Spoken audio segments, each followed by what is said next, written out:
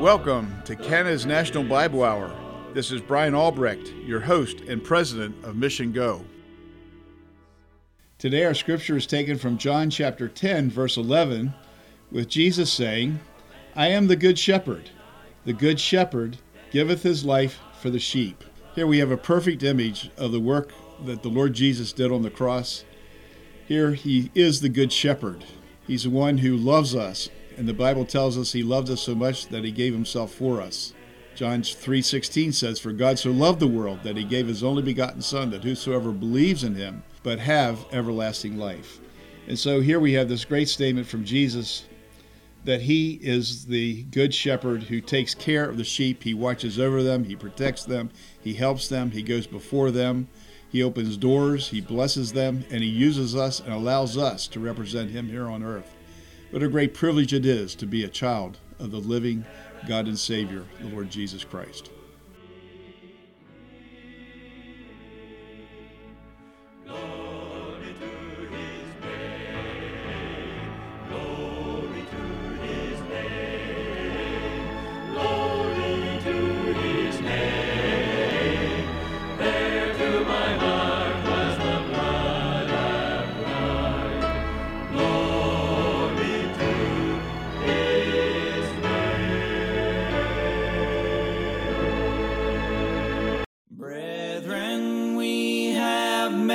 To worship and adore the Lord our God.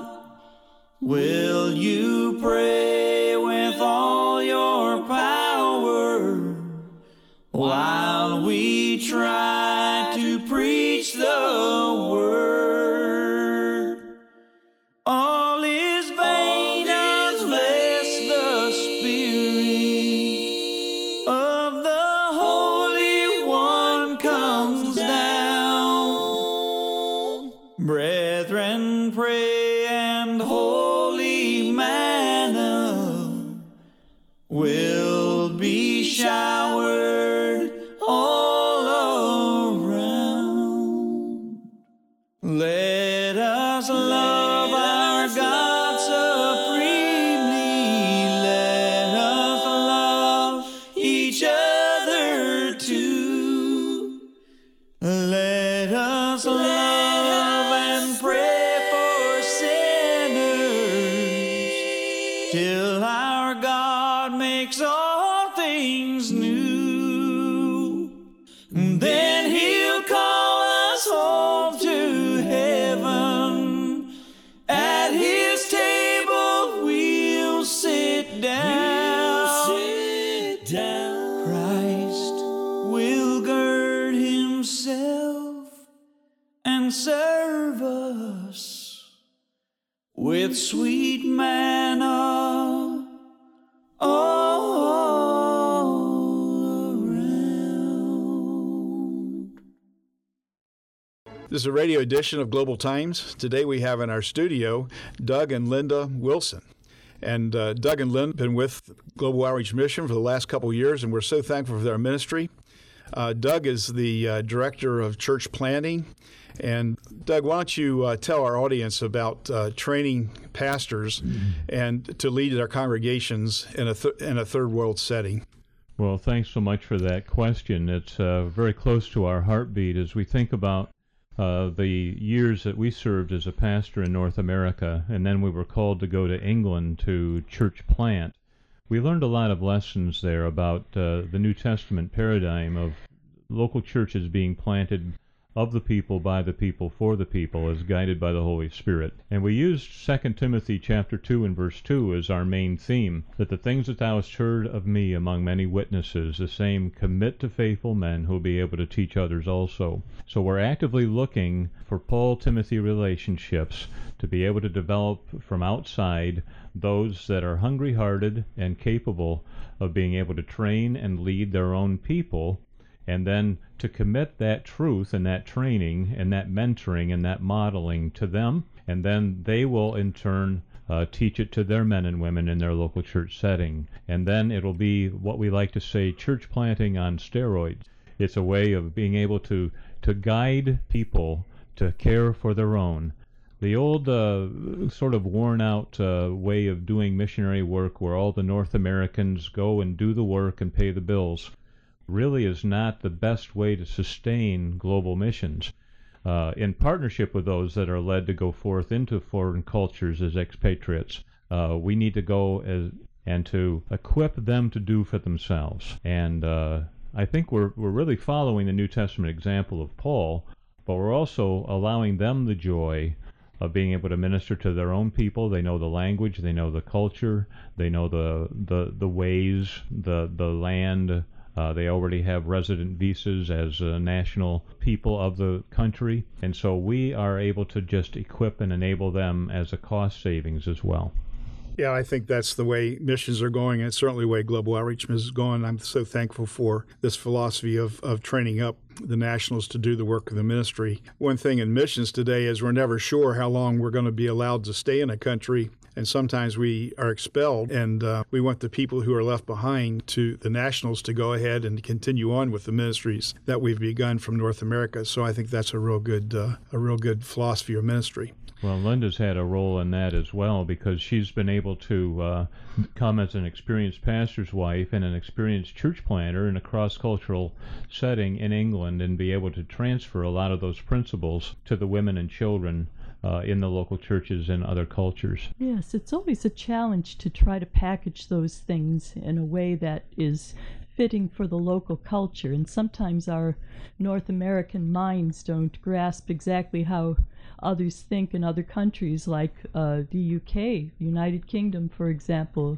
We speak pretty much the same language, but there are a lot of different ways of thinking, and it took a while to try to translate some of the mentoring and discipling philosophies that we had so that they would work with, in my case, the women and children there in England in our ministry. But it was very rewarding to make friends with them and to see them grow in grace and knowledge of the Lord, and to be reaching out to their neighborhoods and their country in ways that only they could do effectively. Yeah, I know you had a very successful ministry. I know the Lord really blessed you, and you had a self-sustaining church there when you left, and we want to recreate that all over the world, actually. So that's one of the reasons that we wanted to hear your philosophy of ministry today. We're so thankful for the privilege that we have to work together. I know Doug is quite the singer. I know that Linda is quite the pianist, and they're the ones who produced a CD for us, which was very, very popular. We couldn't get enough of them. We had to get a second shipment, and we're so thankful for the gifts and abilities that God has entrusted to you. And I'm so thankful that you have allowed Him to guide and direct you to the fields that are white unto harvest. And you're one of the workers who have gone out and are going out to share the good news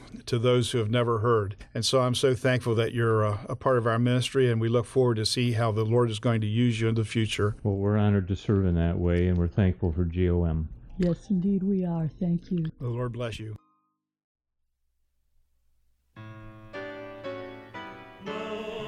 Thank you for listening to Canada's National Bible Hour and for your prayer and financial support over the years.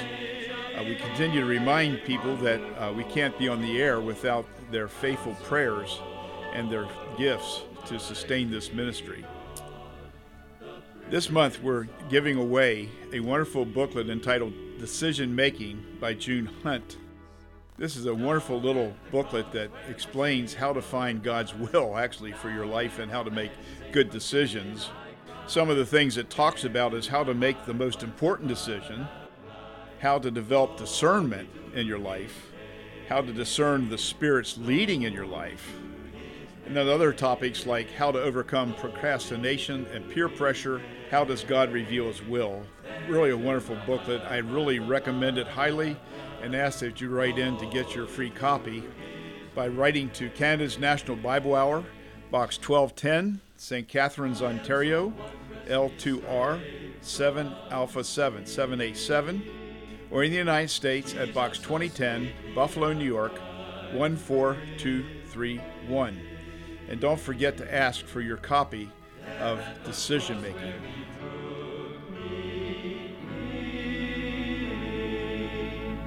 Glory to His name.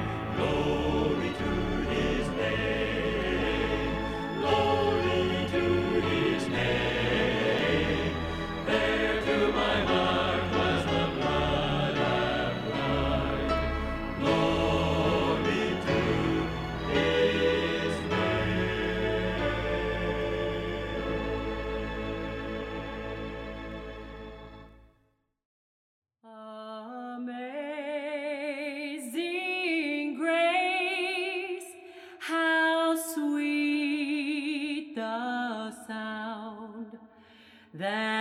saved a wretch like me. I once was lost, but now am found. Was blind, but now I see. 'Twas grace that taught my heart to fear, and grace my fears relieved.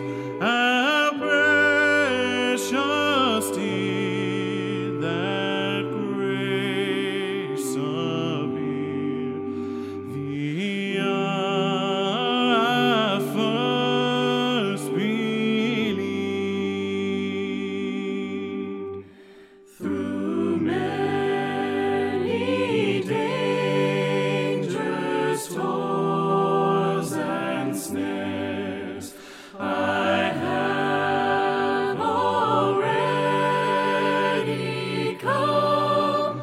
'Tis grace hath brought me safe thus far, and grace will lead me home. When we've been there 10,000 years, bright shining as the sun, we've no less days to sing God's praise than when we first begun.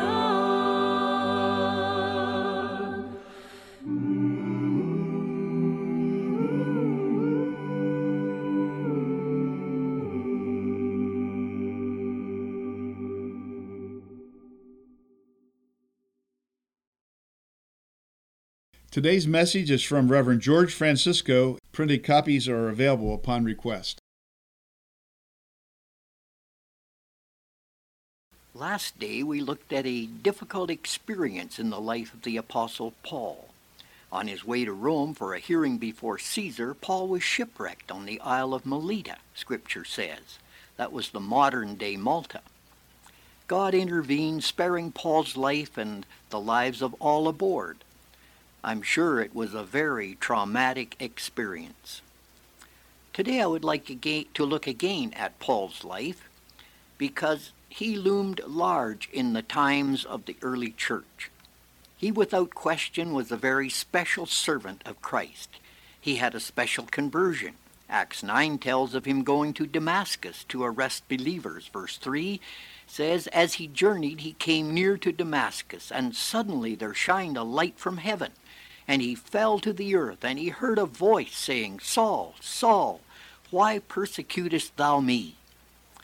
That glorious light and the voice was that of the Lord Jesus Christ. And needless to say, Saul was soundly converted to Christ and began to proclaim everywhere the gospel of the one whom he had so zealously opposed. He chose a new name, Paul, to show that forgiveness and newness of life had come to him when he received Christ. He had also other special revelations from Christ and a special calling on his life to be the apostle or the sent one to the Gentiles.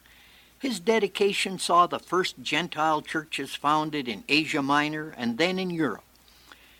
Then, too, we're indebted to him for 13 books of the New Testament. What a treasure they are. Paul knew first that God had called him for the special purpose of taking the gospel to the Gentile world.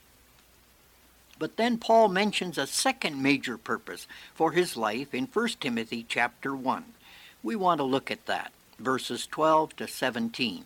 It reads, I thank Christ Jesus our Lord, who hath enabled me, for that he counted me faithful, putting me into the ministry, who was before a blasphemer and a persecutor and injurious.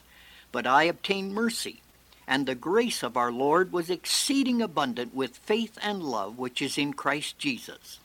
This is a faithful saying and worthy of all acceptation, that Christ Jesus came into the world to save sinners, of whom I am chief. For this cause I obtained mercy, that in me first Jesus Christ might show forth all long-suffering, for a pattern to them which should hereafter believe on him to life everlasting. Now unto the King, eternal, immortal, invisible, the only wise God, be honor and glory forever and ever. Amen. Now, in this passage, we see declared the second purpose for Paul's life. In verse 16, that Jesus Christ might show forth all long-suffering for a pattern to them which should hereafter believe.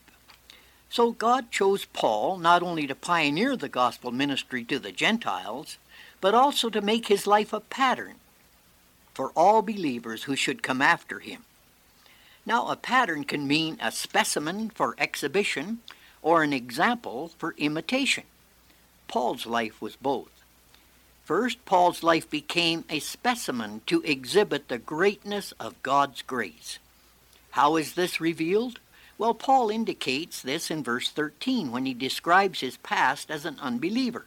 He says that he was a blasphemer and a persecutor and injurious.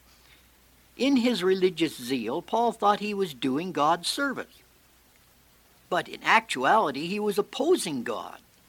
Sin is very deceptive. It blinds the mind and the heart to the light of God's truth. Paul was deceived, and instead of doing God's service, he was being used of God's enemy, Satan.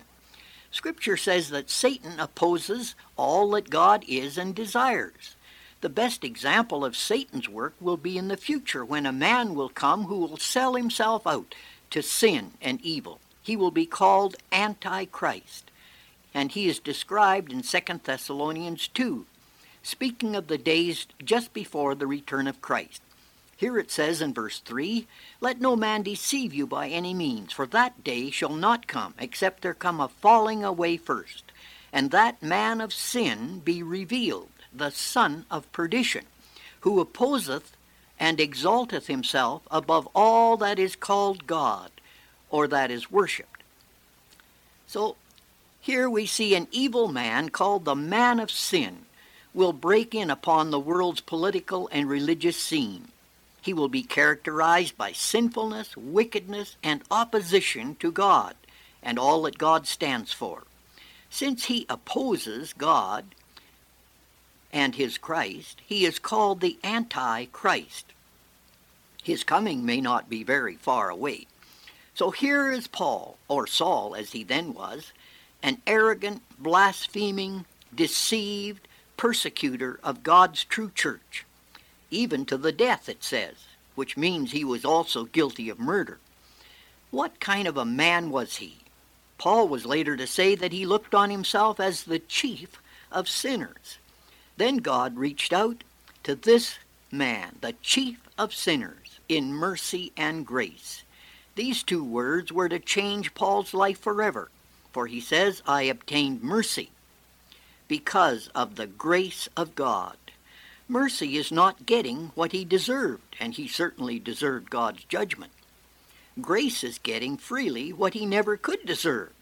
That is complete forgiveness of all his sins and restoration to the very God that he had blasphemed and opposed. Paul's life then shows us that first, if God could love the chief of sinners, then there's no one that he doesn't love. No one is beyond the great mercy and grace of an all-loving God. God was patient with Paul, and he will certainly be patient with us. And if God was willing and able to save the chief of sinners, then no matter who you are or what you have done, God's forgiveness can be for you. God's salvation can be for you as well. Hebrews 7:25 says, Wherefore, He, that is God, is able also to save to the uttermost them that come unto him, that is by Christ, seeing he ever liveth to make intercession for them. Saul of Tarsus is a good example of God's great forgiving love and grace. What an encouragement to any sinner today. God holds up Paul, who was the chief of sinners, as an example of his great love, mercy, and grace. And if God could forgive him and save the very worst of sinners, then he can forgive and save you today. Will you not come to him now in faith? Come and receive his gracious offer of salvation and forgiveness. John 6:37 assures you that if you do, him that cometh unto me, I will in no wise cast out. Come to him in faith, invite him to forgive all your sins, and receive him, and he will receive you. Then secondly, Paul is an example of faithfulness to God. Verse 12 says, I thank Christ Jesus our Lord, who enabled me, for that he counted me faithful, putting me into the ministry. This indicates that God believed Paul would show the same kind of zeal and faithfulness for the truth after he was converted that he formerly showed in his sinful opposition. And Paul was faithful. God gave great revelations to Paul. In Galatians, Paul declares that the gospel of grace came to him by revelation from Christ himself, not even from the apostles that were at Jerusalem. Salvation by grace alone through faith. What a great revelation that was. Then Paul had a revelation concerning heaven. In 2 Corinthians 12, verse 4, Paul states that he was caught up to the third heaven, hearing unspeakable words and things that were unlawful for him to declare. A glorious revelation of God's greatness and glory that apparently was for Paul's own encouragement and consolation, as he never spoke of it before. Paul experienced many visions from the Lord to give him guidance and encouragement in his life. So many special visitations from the Lord, in fact, that God had to give him a thorn in the flesh, lest he should exalt himself, 2 Corinthians says. Moreover, God worked many great miracles of healing, confirming Paul's ministry of the truth. In all of these great spiritual blessings, Paul was faithful, giving glory to God alone. He was faithful in times of blessings, and greater still, he was faithful in times of trial and suffering.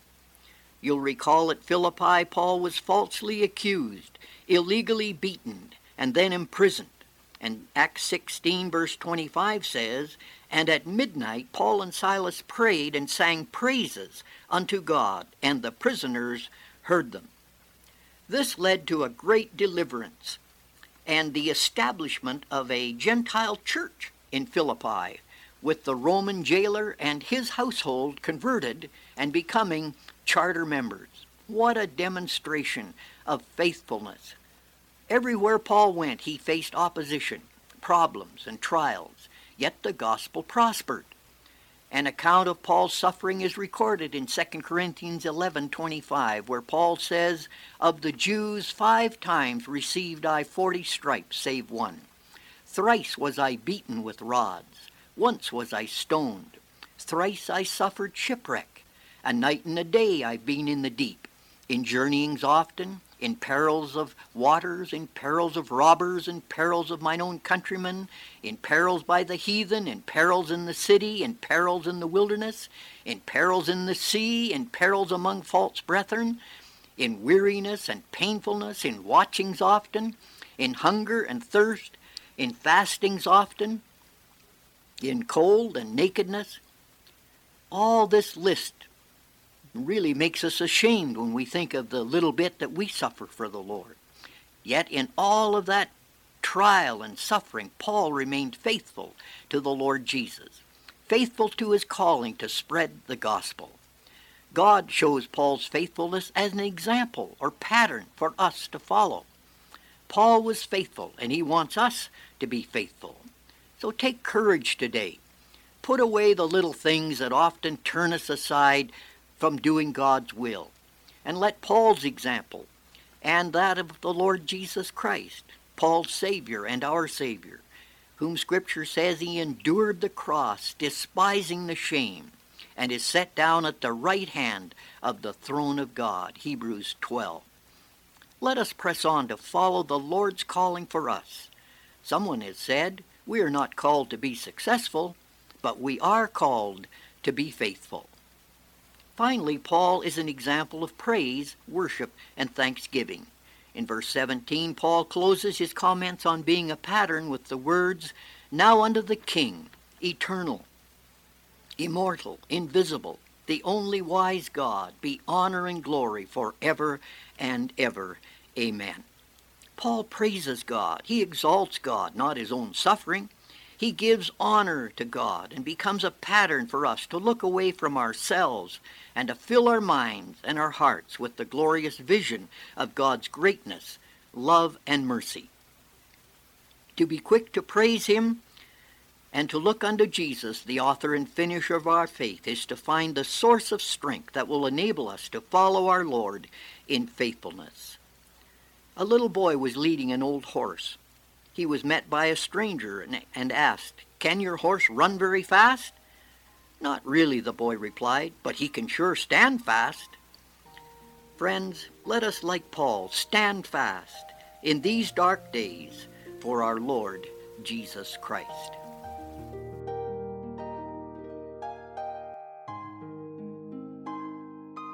I trust that you enjoyed the previous biblical message. Hopefully that it'll have a meaningful impact on your life throughout this next week. Here at Canada's National Bible Hour, we're concerned that not only people grow in their faith, but also that they know Jesus Christ personally, because without a personal relationship with the God of the universe, we don't go to heaven, we go to the other place. The Bible's clear that all have sinned and come short of the glory of God, and we know that the wages of sin is death, but the gift of God is eternal life through Jesus Christ our Lord. And so we need to have faith in our Savior. The Lord Jesus loved us. He thought so much about you that he actually sacrificed himself for you on the cross of Calvary. There he bore your sins, every last one of them, in his own body as he hung on the tree. He took your place. He was your substitute.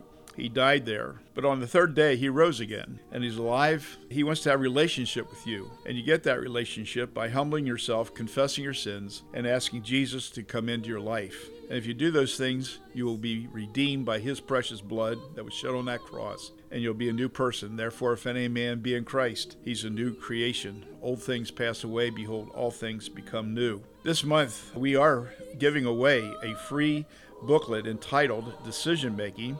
It's a wonderful book that will help you to discern God's will discern the leading of the Spirit in your own life, and I trust that you'll write in for your copy of Decision Making. You can write to Canada's National Bible Hour, Box 1210, St. Catharines, Ontario, L2R 7A7, or in the United States at Box 2010, Buffalo, New York, 14231. You can also hear past broadcasts on our website at www.missiongo.org.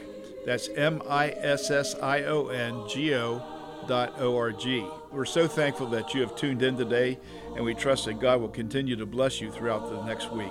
Please don't forget to pray for us and pray for our financial situation through the summer where things are more difficult.